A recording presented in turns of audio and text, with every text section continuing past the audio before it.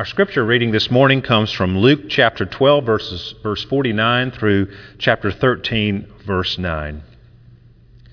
I came to cast fire on the earth, and would that it were already kindled. I have a baptism to be baptized with, and how great is my distress until it is accomplished. Do you think that I have come to give peace on earth?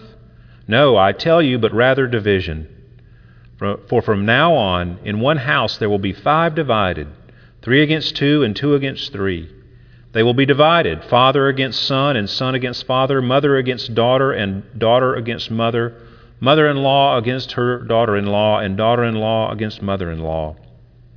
He also said to the crowds, when you see a cloud rising in the west, you say at once, a shower is coming, and so it happens. And when you see the south wind blowing, you say, there will be scorching heat, and it happens. You hypocrites! You know how to interpret the appearance of earth and sky, but why do you not know how to interpret the present time? And why do you not judge for yourselves what is right? As you go with your accuser before the magistrate, make an effort to settle with him on the way, lest he drag you to the judge, and the judge hand you over to the officer, and the officer put you in prison. I tell you, you will never get out until you have paid the very last penny. There were some present at that very time who told him about the Galileans whose blood Pilate had mingled with their sacrifices. And he answered them, do you think that these Galileans were worse sinners than all the other Galileans because they suffered in this way? No, I tell you, but unless you repent, you will all likewise perish. Or those 18 on whom the tower in Siloam fell and killed them, do you think that they were worse offenders than all the others who lived in Jerusalem? No, I tell you, but unless you repent, you will all likewise perish. And he told this parable. A man had a fig tree planted in his vineyard, and he came seeking fruit on it and found none. And he said to the vine dresser, look, for 3 years now I have come seeking fruit on this fig tree, and I find none. Cut it down. Why should it use up the ground? And he answered him, Sir, let it alone this year also until I dig around it and put on manure. Then if it should bear fruit next year, well and good. But if not, you can cut it down. The grass withers, the flower fades, but the word of the Lord will stand forever. We are living in a significant moment in history. If you are in your 20s, you have already been through a number of historic events. A major terrorist attack, 2 wars, 2 recessions, several natural disasters like Hurricane Katrina, and a couple of global pandemics. You've also seen some significant technological advancements that have changed the world. The internet and the broadened, almost universal use of cell phones. These are some significant events that have had some historic importance. And for those of us who are older, we can only add to that list because we have more history with which to work. Well, as we think about these significant events in the times that we're living and over the past few decades, what would you say is the most significant, consequential, world-changing event in history? Well, I'm sure you know what I'm going to say. Of course, the coming of Jesus Christ into the world, his life, death, and resurrection. That's the most significant thing that's ever happened in the world. And so I want you to consider 2 things today.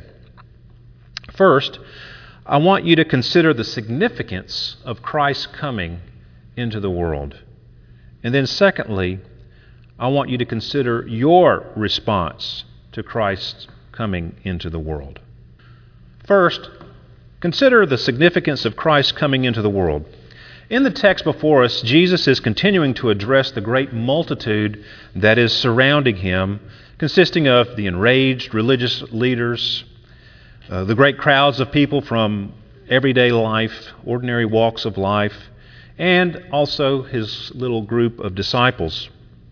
To this multitude, he makes the provocative, striking statements of verses 49 through 50. I came to cast fire on the earth, and would that it were already kindled. I have a baptism to be baptized with, and how great is my distress until it is accomplished." His words are filled with emotion. Well, this first statement in verse 49 is somewhat ambiguous and therefore a bit difficult to understand precisely what Jesus means. And the question that is difficult to discern is, what does Jesus mean by fire? Well, I believe the most natural interpretation is that Jesus is referring to judgment. Fire is used as a metaphor for judgment throughout Scripture. And Jesus has just been speaking of judgment in the immediate previous verses of chapter 12. However, some commentators build off the words of John the Baptist when he referred to Jesus in Matthew 3. He said, "I baptize you with water for repentance, but he who is coming after me is mightier than I, whose sandals I am not worthy to carry. He will baptize you with the Holy Spirit and fire. His winnowing fork is in his hand, and he will clear his threshing floor and gather his wheat into the barn. But the chaff he will burn with unquenchable fire."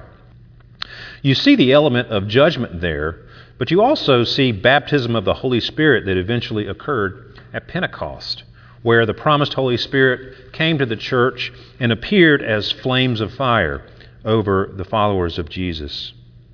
God's people, the church, were given the Holy Spirit to empower and sanctify them. They were empowered to continue to work for His kingdom, to be His witnesses. Now, when you take verse 49 and you couple that with verse 50, and they should be coupled because they're parallel. When you read them, you probably see that they're kind of rhythmic, and they are side by side, parallel. Well, verse 50 clearly refers to the suffering and death of Jesus for sin. And Jesus uses this kind of language, this language of baptism concerning death elsewhere. Mark 10, Jesus said to them, "You do not know what you are asking. Are you able to drink the cup that I drink, or to be baptized with the baptism with which I am baptized?" He was talking to James and John there, who wanted to sit on either side of His throne. So as we consider these things, I think we have to broaden our interpretation to include all the ultimate purposes of Jesus' coming, specifically all that occurs in reference to the sacrificial death of Jesus. Jesus is expressing His eagerness for the purposes for which He came to earth to ripen fast. He has already set His face to Jerusalem. We see that in Luke chapter 9, verse 51. When the days drew near for Him to be taken up, He set His face to go to Jerusalem. So from chapter 9, the end of chapter 9 onward, Jesus is steadily tracking towards Jerusalem, towards that purpose of laying His life down for sinners such as we are. Well, Jesus is on this mission from the Father, and He's eager for it to be completed. The ultimate destiny of all creation is tied up in His mission.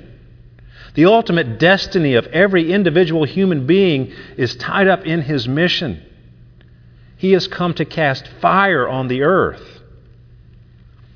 One commentator says this: fire has a twofold effect. It destroys what is combustible and purifies and refines non-combustible objects. The Savior here utters His deep longing that His work of salvation shall be completed, so that His beneficial works may, through the power of the Holy Ghost, enter into the lives of mankind in full measure, to the undoing and destruction of evil and to the purification and refining of the faithful. He indeed began to kindle this fire on earth right at the commencement of His activities, but only after His death of redemption, His resurrection and exaltation, and after the pouring out of the Holy Ghost was this fire fully kindled. Well, there's a saying, the same sun that hardens clay melts wax. In the same way, it's the same fire that burns and consumes wood also purifies gold. You see, the life, death, and resurrection of Jesus is God taking on human flesh, becoming one of us, so that He might make everything right that is wrong. Everything that is wrong with this world, sin, evil, decay, death, Jesus came to make it right. This is not how the world was created to be. And He is going to renew His people and the earth. With the fire He casts on the earth, He is going to burn up sin, evil, decay, and death. And He is going to purify His people and the earth. Well, He did this by, first of all, going to the cross to bear the penalty of sin, that those who believe in Him would be freed from the guilt and the power of sin. He rose from the dead to defeat decay and death. Now, this is the most significant thing that has ever happened in the history of the world, and it's not even close. What could be more significant and consequential than what Jesus accomplished by dying for sin and rising from the grave? The effect on this world is transforming. And when He returns, as He promised, He will complete the renewal of the earth and His people, and He will destroy evil. We will be freed from even the presence of sin at that point. Now, this is not a trivial matter, of course. It is not something about which one can be ambivalent or nonchalant. Ask yourselves, what effect is the fire of Jesus having on me? Which side are you on? There is no neutrality. That's why Jesus says what He does next. Look at verse 51. Do you think that I have come to give peace on earth? No, I tell you, but rather division. And then He describes within a household, 3 against 2 and 2 against 3, family members against one another. See, Jesus' coming creates division. It creates sides. There's no neutrality. If you are not with Him, you are against Him. You cannot afford to pay no attention to Jesus. Your eternity hangs in the balance. It is of paramount importance. Now you think of all these significant events we've mentioned and how we've responded to them. They've changed our lives, of course. Think of the terrorist attacks of 9/11, how that changed our world, how it changed travel, how it changed the way that we view all kinds of different things in our lives.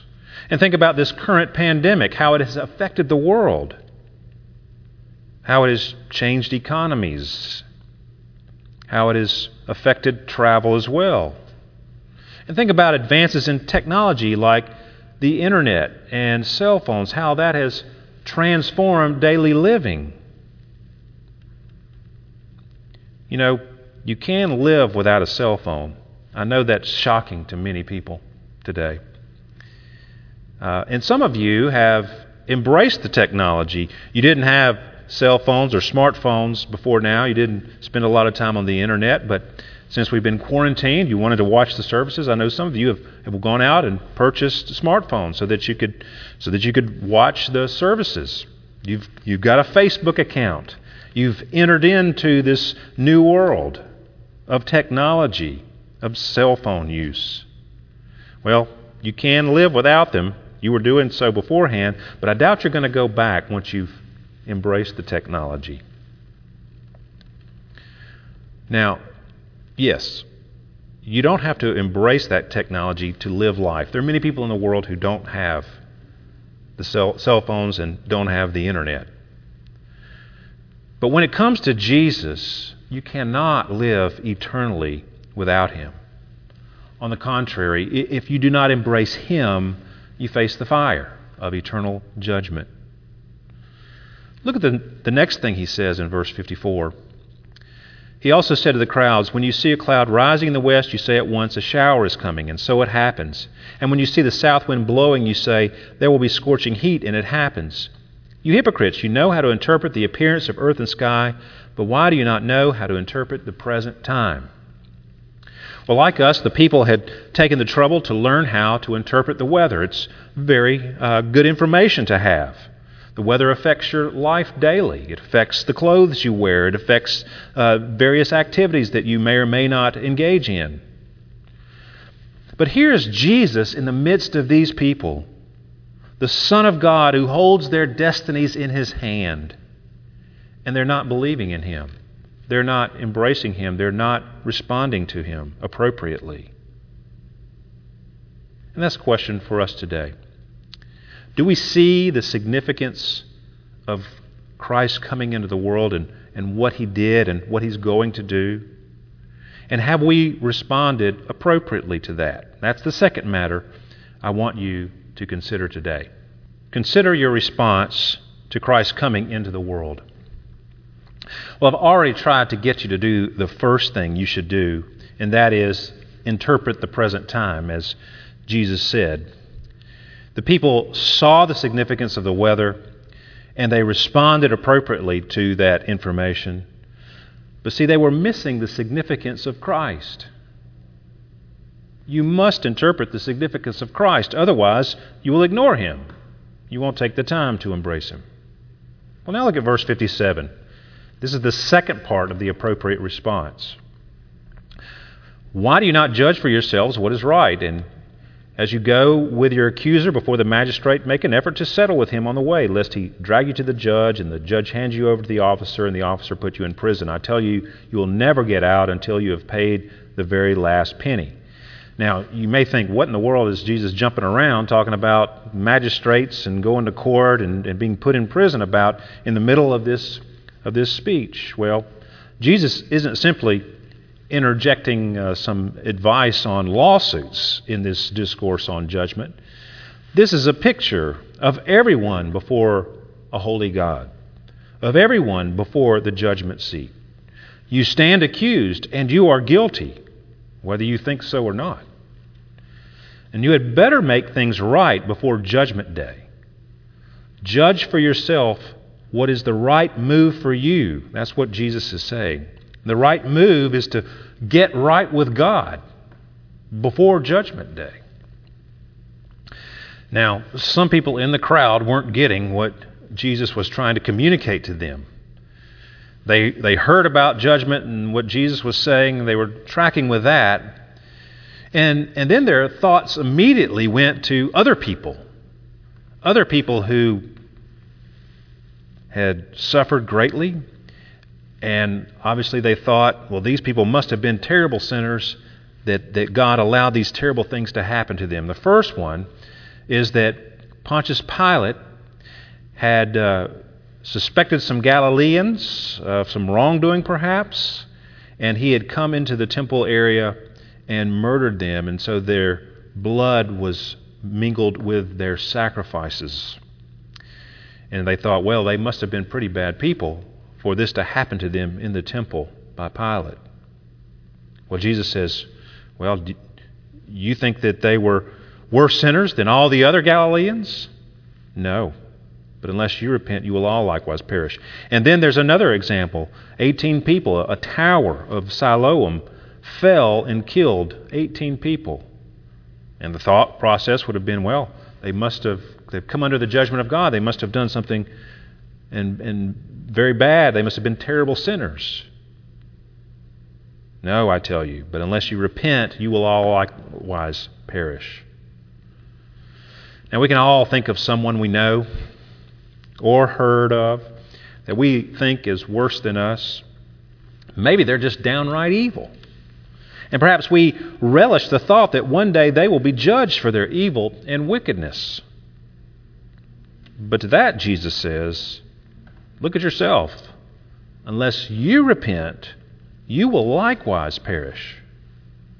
It's so important that he says it twice. Now, repentance is the appropriate response to what Jesus is saying here. And what is repentance?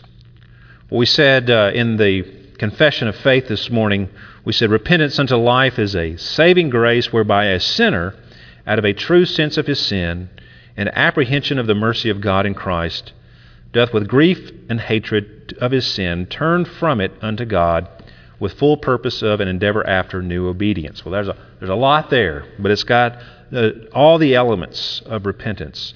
Put simply, repentance is turning from sin to God.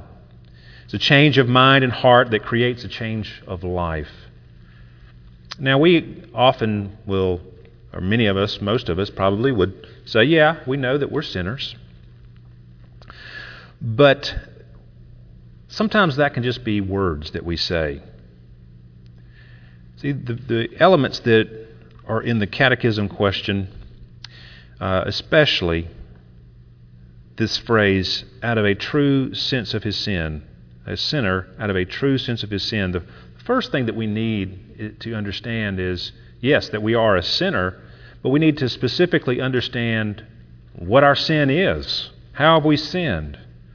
Thomas Watson he's a Puritan, one of the easier to read Puritans. He has a book on repentance, and he says that repentance has 6 elements: sight of sin, sorrow for sin, confession of sin, shame for sin, hatred for sin, and turning from sin. These are all elements that need to be present to have true repentance. And the first one, sight of sin, a sense of sin. Do we understand that what we're doing is sinful? You see, if you do something and you're not really sure whether or not it's sinful, you're not going to repent of it. So you have to know that it's a sin. You have to recognize it as sin before you have repentance. That's the first step. And then there has to be some sense of sorrow for sin, of a grief and a hatred for sin. You have to see that it's bad and wrong and not good for you and offends God and has hurt others. You have to see the badness of it, apprehend that. And you have to agree with God. Confess it. Confess that it is wrong. Confess that you've done it and that you're guilty of it. And agree that it is grievous. And be ashamed for it. And then there's got to be a hatred for sin. If you love sin, you might think, well, you know, we all love our sins. That's when we commit sin. But if we don't have a hatred for sin, if we don't have a change of heart about the sin, we're just going to go back to that sin because we love it. So we have to cultivate a hatred for sin to have true repentance. And then, of course, a turning from it. A turning from it. If we go and we confess to the Lord that we've sinned and we've done this and we even say we're sorry for it, please forgive me, and then go right back and do it again, then we didn't repent. We didn't repent. Repentance is a change, a turning from sin completely, new obedience. So Jesus is saying the appropriate response to his coming into the world, the appropriate response to him is to put your trust in him and to turn from sin and put your trust in him. Faith and repentance. They needed to turn away from their sinful ways. They needed to see that they were sinners, not just the people who were murdered in the temple, not just the people who were tragically killed in the tower accident. But they, too, needed to repent. They were guilty and subject to judgment. And Christ has come to pour out fire on the earth. He's come to bring judgment. What is that fire of the Lord doing in your life? Will it burn you up, or will it refine you? Will it make you more holy? That's what Jesus has come to do.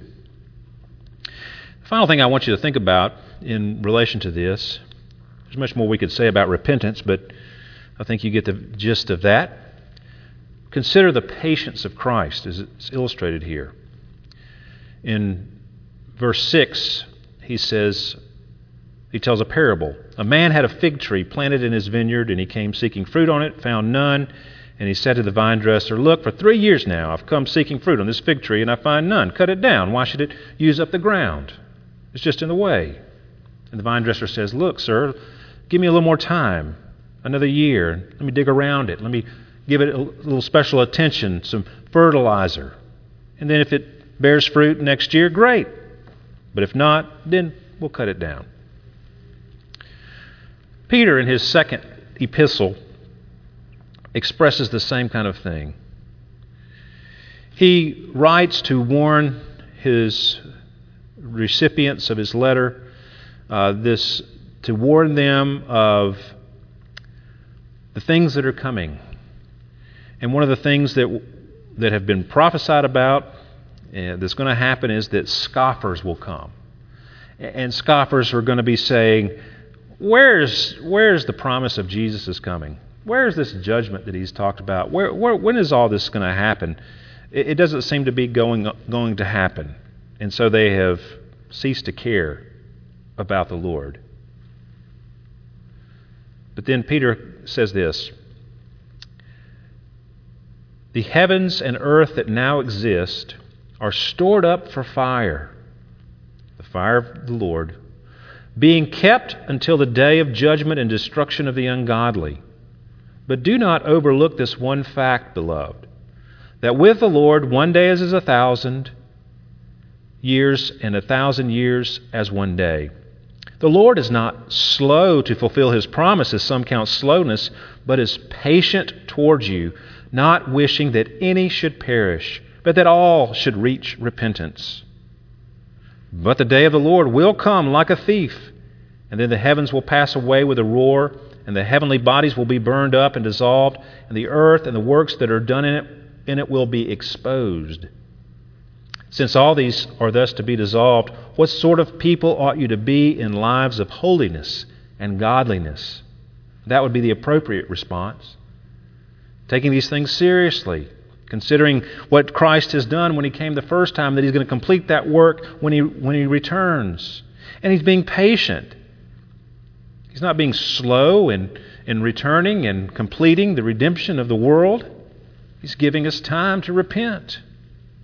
And in the meantime, we ought to live lives of holiness, godliness, waiting for and hastening the coming of the day of God, because of which the heavens will be set on fire and dissolved, and the heavenly bodies will melt as they burn.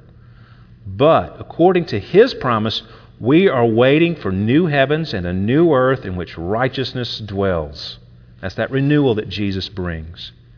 Therefore, beloved, since you are waiting for these, be diligent to be found by Him without spot or blemish and at peace. Take care that you are not carried away with the error of lawless people and lose your own stability, but grow in the grace and the knowledge of our Lord and Savior Jesus Christ. That's the appropriate response. Turning from sin, trusting in the Lord, walking in His ways, looking for His return, growing in grace and in the knowledge of the Lord Jesus Christ. May God grant us all repentance from our sins and a more circumspect walking with the Lord.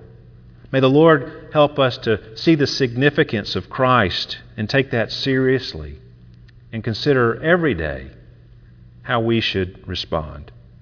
Let's pray together. Dear Heavenly Father, we pray that You would impress these things upon us, Lord, especially the significance of Your coming and the impending second coming of Christ.